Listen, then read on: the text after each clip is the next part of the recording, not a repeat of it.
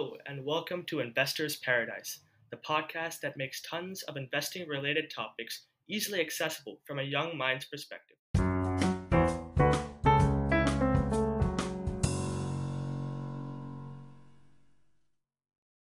I'm your host, Aditya Iyer, and in this episode, I have a new guest named John Cohen.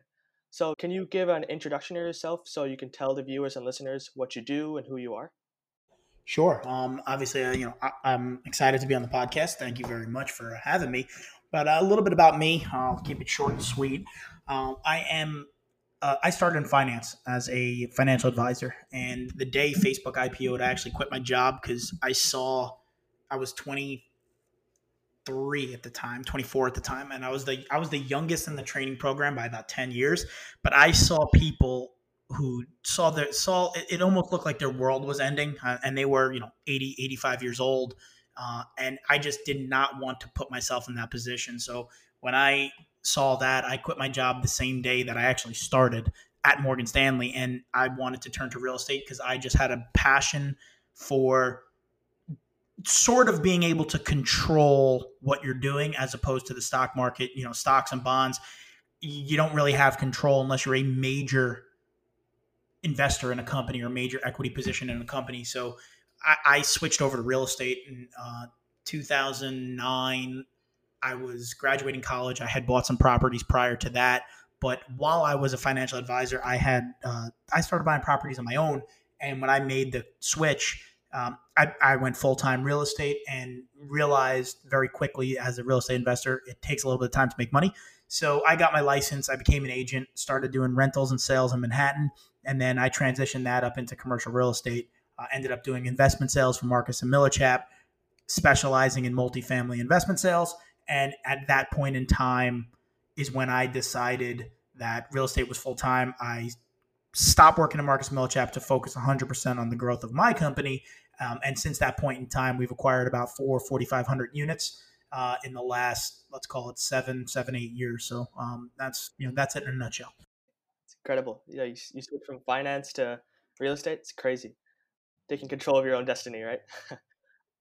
Exactly. That was the main mission behind it. I'm 33 years old. I've never had a job except for when I worked for my mom, and I was working part-time at her company, getting paid out by the hour. But other than that, I've actually never had a job where I had a salary. I've always been an eat what you kill commission-based job. And after all the jobs I've had and realizing that my company's taking 50% of my money or whatever the splits were at that point in time, I said, they're really not really providing me with anything. Why am I going to give up my money? And I don't want to be as good as my last deal, which as a broker, if you stop transacting, that's it. I did not want to do that anymore. I wanted to, be able to provide cash flow where if I didn't get out of bed one day, my money was earning money and I had a business set up that would provide that. So yeah, I wanted to control my own destiny at a younger age, I presume. But yeah, that was my mission from day one. That's definitely a good mission. I completely understand that. It's great. So I know that you have a podcast of your own, which is great. Can you tell me about that? Sure, I will. I'll give it a little plug. It's the Real Estate Investing Experience. We have a Facebook group. We're on all the major platforms. But what I can tell you is that this is going to come off pretty bad. But I'm no bullshit. I tell it how it is. I am not a lover of doing a podcast. I think that it is a necessary evil to get out in front of everything. One thing about our podcast is it is unadulterated, no hold back. We tell it how it is, and that was sort of the concept behind it. A lot of podcasts out there, in my opinion, it's the same thing over and over again.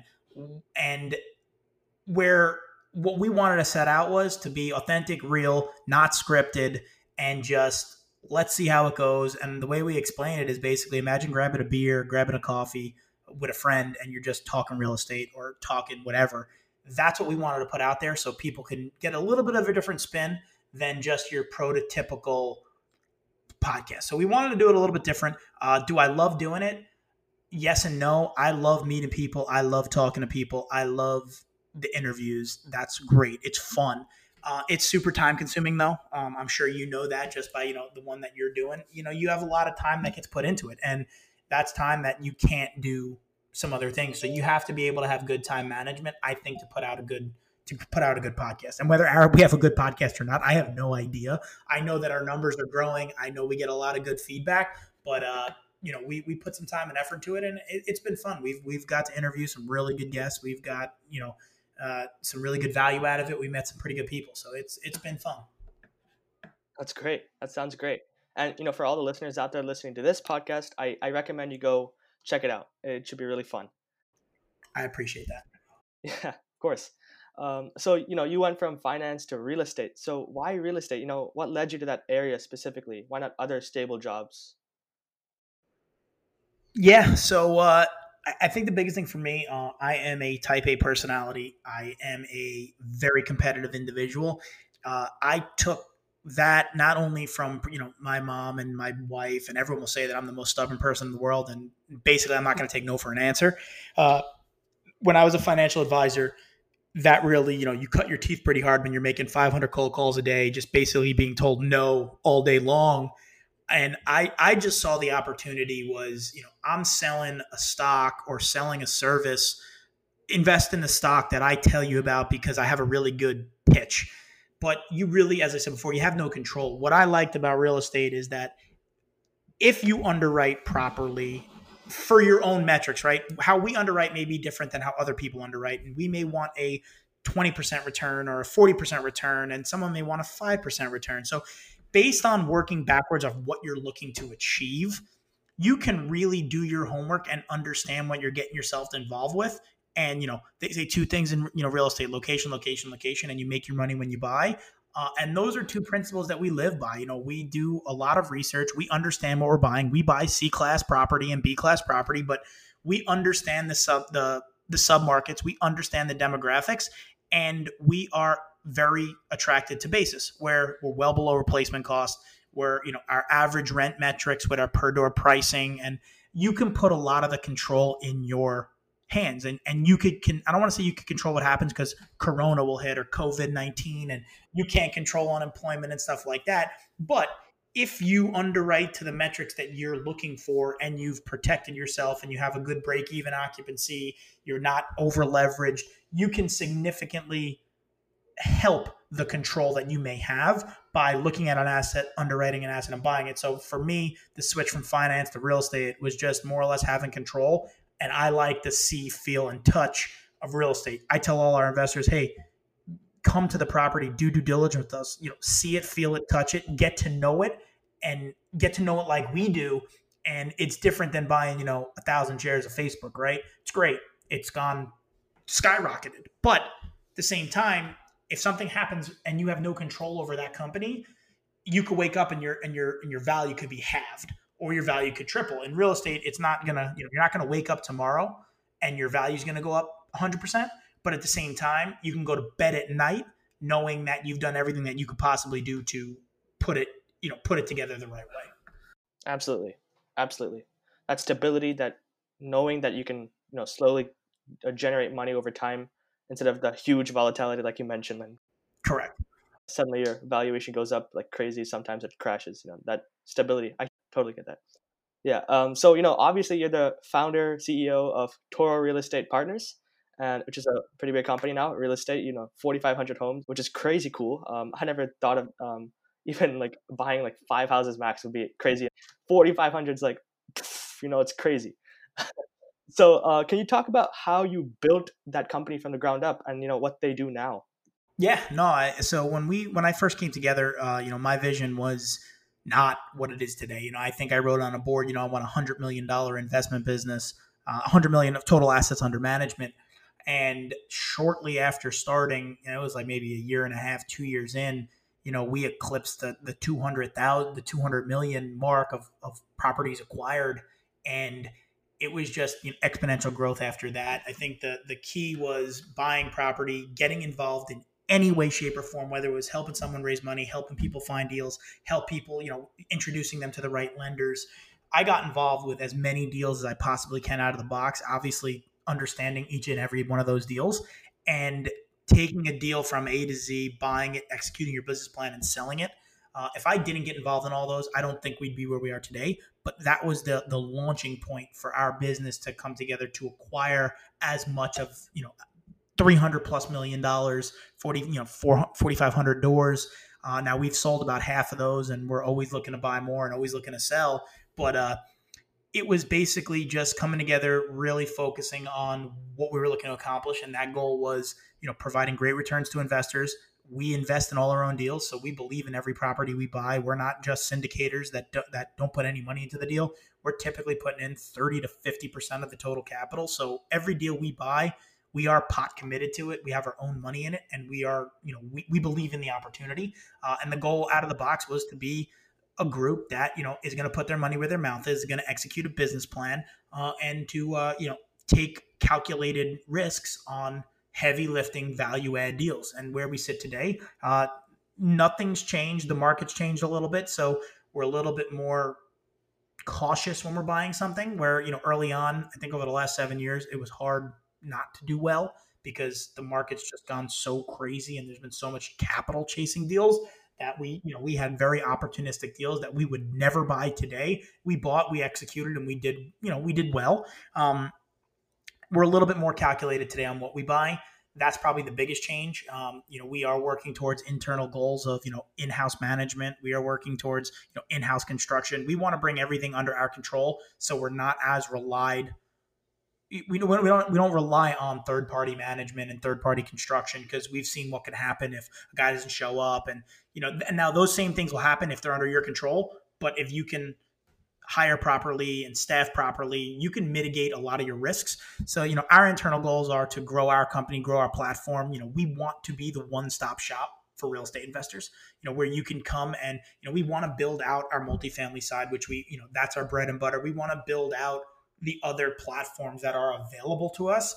And, that's the long-term goal. In the immediate future, our bread and butter is value add multifamily properties, in the Midwest and the Southeast. And that's our core business, and it will be. But we're going to look to expand off that, any way we can, hoping that there'll be opportunities in the near future. That's awesome. Yeah. It's incredible. I like how you said that you're starting off from partnering with everybody to kind of vertically integrating everything, right?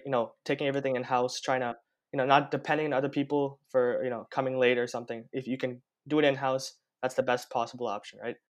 100%. 100%, right? So most of the listeners to my podcast are, real estate investors, right? Or potential new investors, not really big institutional firm people, right?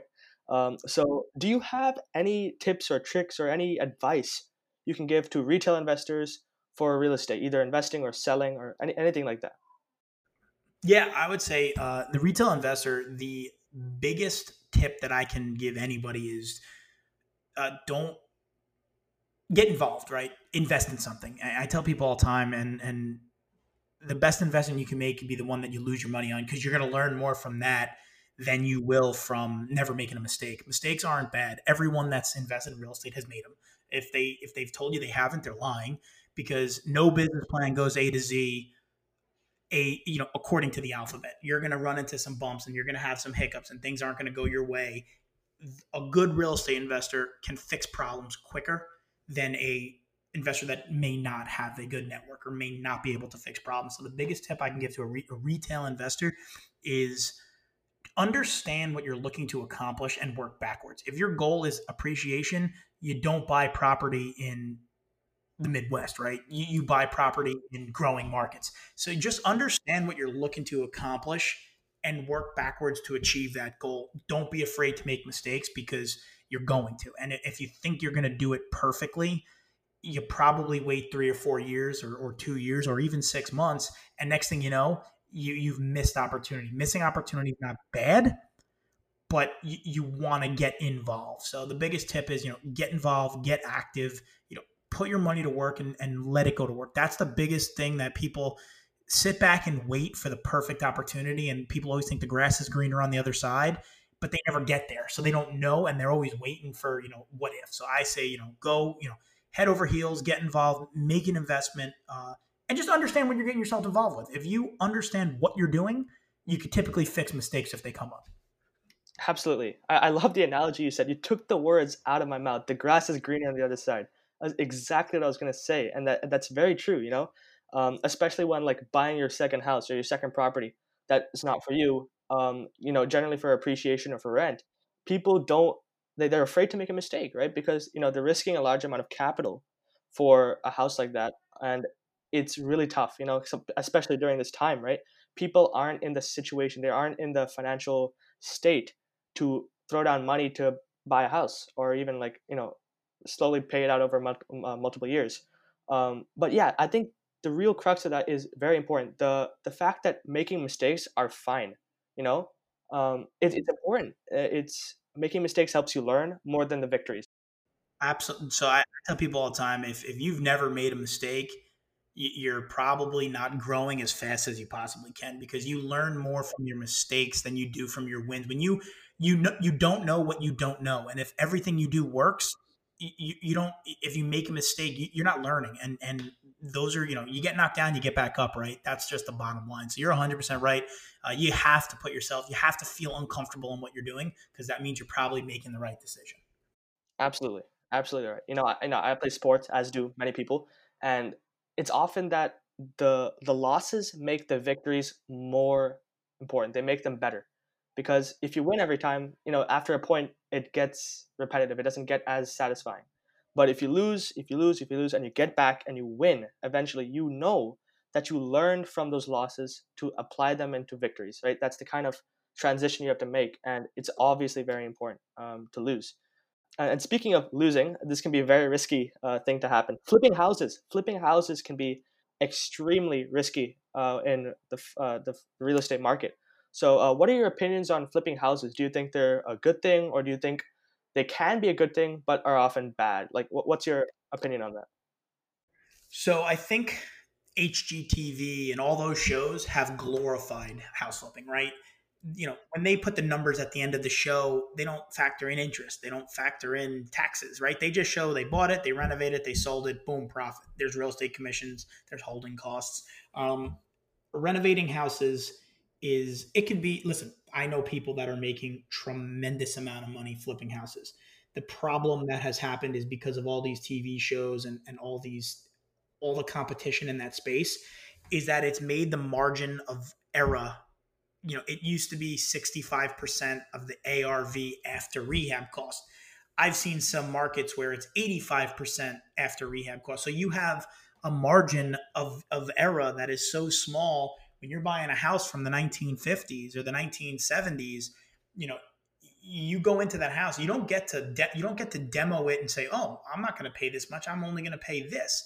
It doesn't work that way. You knock down a wall or you take a wall down and you find out that you have asbestos or you find out that the wiring has to be rewired.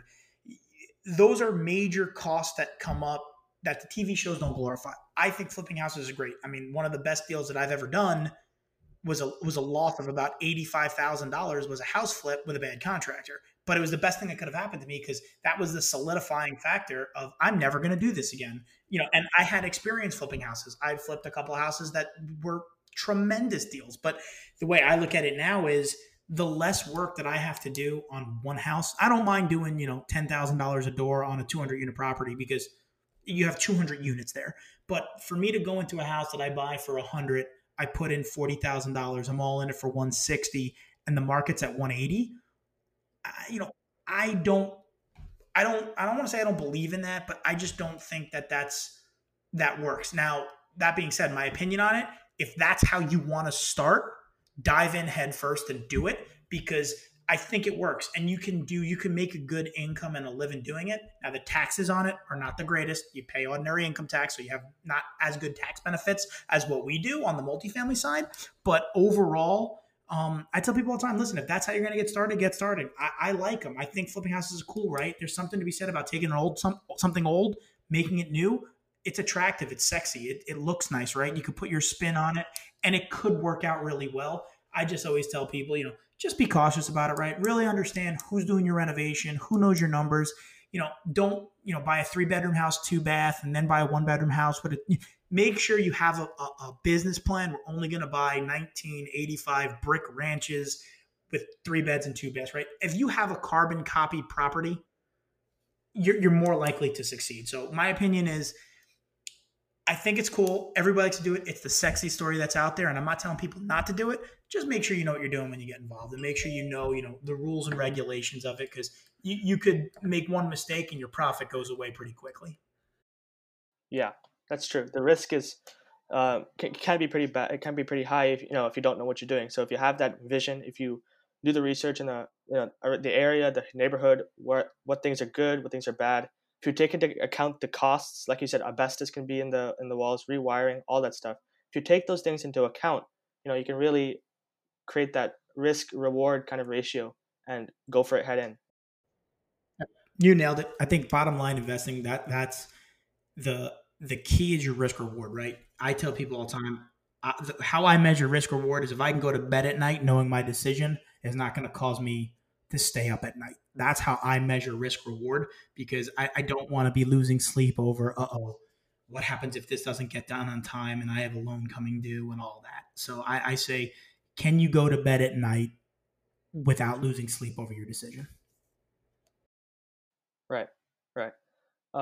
So yeah, let's move on. There are many aspects to what makes a house appreciate faster or slower than other houses. The neighborhood, schools, parks, transportation nearby. So can you tell us what you find to be the most significant aspects that either make a house good or bad? Yep. I would say, and I'm not a real estate agent, so I could say this, and it's not anything wrong about steering or anything like that. I would say the number one thing that I would look for if I was looking for appreciation, good or bad house, school district. Um, you got to figure people buying a house have a family, they want a good school district. If you follow good school districts, you will probably significantly cut the risk off that you're working at. If you're trying to flip houses in rougher areas with the school district not being as good, that's where you're going to probably, you potentially could run into some issues. So if I was picking houses and picking an area that I believe would be better than others, whether better is cash flow or appreciation, but I would stick to school districts and making sure the school district is a good school district. I see. I see. School districts, yeah, that's a pretty important one. Especially you're in a family house business, which is they usually have children. Schools are important. Absolutely. Yeah. So this is a question that I like to ask to all my guests at the end of the podcast. It could be about anything. So it doesn't have to be related to real estate. It could be about anything you want. But if you can go back 10 years in time, about 10 years, it could be more, it could be less, but around a 10-year time horizon. What advice would you give to yourself? So that's a great question. And I give the answer that I bet nobody's ever given before. I tell people all the time, if I can go back 10 years and give myself advice, I would tell myself to do exactly what you did, because what I've accomplished and what I've been able to do over 10 years has worked. And it's a loaded question. The answer people most of the time say is, I would have started invested earlier. I wouldn't have went to college to play baseball. I would have, started working, right? I would have invented Google, right? Those are the easy answers. I go back and say, if you would have made a major change 10 years ago, I might not be in the position I am today. I'm in the position I am today because I got knocked down. I had different jobs. I was a commercial broker. So I tell people that the advice I give myself is that just do what don't change a thing, because what you've been able to accomplish is great. Now that's not the answer you're looking for, so I'll give you the answer you're looking for. If I go back 10 years from now, what I joke around my parents, if you would have told me about real estate when I was younger, I probably would have dropped out of school and I probably would have just started buying property. But it's a joke. I 10 years ago, I would tell myself, take more risk, because I'm 33 at 23 years old, you could mess your life up 4 or 5 times by buying a property and getting foreclosed on, buying a property and losing all your money. At 23, you can make whatever mistake you want to make.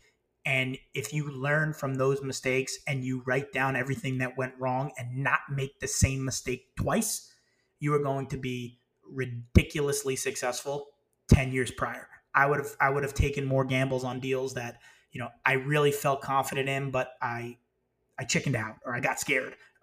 10 years ago, I would tell people, take more risks, take more gambles, get involved. And if you make a mistake, it's not the end of the world. When you're 20 years old, you can make a lot of mistakes, and most 20-year-olds do. But if it's in the real estate space, it's where I'm at. I would have probably taken more gambles on properties that worked out just fine, but I was a little scared to move the price 100 grand. But that's what I would tell myself. Just take more calculated risk. That's really interesting. I don't really, yeah, none of my guests said take more risks or do exactly the same thing. They're all like, yeah, I would have changed this, I would have changed that. I would have told myself to, whatever, right? But this is good. I like that. That's the whole point of this podcast to, get different ideas, different insights. And yeah, it makes total sense. I'm going to go tell my parents now. Hey, I'm going to go take a risk now. See you. And they're going to have to say yes. Because, you're here telling me I should. So there you go. No, so we have a couple younger investors that are younger kids that work for us, and they come to the table and they say, well, here's a really good opportunity, and I beat it up pretty good, and I beat it up for the fact that for my shoes today, the risk doesn't make sense. At the same time, if I was doing that deal by myself, and that's what I tell them all the time, hey, if this was my first deal, I would do it. And I roll my sleeves up and I get dirty. And yes, I get parents calling me all day and say, what do you tell my kid to take more risks for? But at the end of the day, I don't think there's a parent out there. I'm not saying go out and, go find yourself at a strip club and doing some stuff. That's not the risks I'm talking about. I'm talking about, if you've underwritten and you feel confident, don't let your confidence or your lack of confidence or fear get in the way of making a decision. If you've educated yourself properly, you probably know more than most of the people you're competing against and don't feel scared that you missed something. Oh, I didn't underwrite for an earthquake. It's a ridiculous thing to underwrite for. Forget about it, right? If you did the homework and submitted it, you're going to be fine, right? It's just like going through high school. If you've studied and prepared and you take the test, it may be a hard test and maybe get an 84 or 74 or a 54. But if you did everything you could and you went in there and you did it, well, you know what? You might not have done well, but you're going to learn a lot more from a 54 than you will from 100. 100, you're going to say, oh, that was easy. I don't have anything to worry about. But a 54, you're going to sit back and you're going to say, uh-oh, I gotta be a little bit smarter. So I tell people all the time, roll up your sleeves, get dirty, and don't be scared. Right. Absolutely. Yeah, I like that you're down to earth. You say if you make a mistake, so be it. That's totally fine. I like that confidence, that lack of fear. That's absolutely what you should have when going in. I'm not saying that you should be like overconfident because that's the worst thing that could happen. But know where you're at. Have that that confidence in yourself that, hey, this is what I'm capable of. This is what I'm going to do. Work your hardest. Try to do it. If you fail, try again. Bounce back. It's never over until it's over, right? It's never over till it's over. Bouncing back is probably the most important thing out of this whole session. Yeah, this is great. Awesome conversation. I think I learned a lot. I don't know if my listeners learned a lot, but I definitely learned a lot. This is great conversation. Thanks for coming on. Thanks for coming on the podcast. This is great. No, I appreciate it. Right, it was different. It was definitely not the normal questions you get. I hope I was able to provide some value to all your listeners. And obviously, if anyone has any questions or anything, I recommend anyone reach out. Ask me any questions you have. I'm more than willing to give anyone the time of day. And if I could help in any way possible, don't hesitate to ask. They'll do. I'm sure they'll do that. Well, thank you. This has been great. Thank you. Thank you very much. And that concludes this episode of Investors Paradise. I hope that you enjoyed listening to this podcast and gained some useful insights on investing. Once again, I'm your host, Aditya Iyer, and I'll see you in the next episode.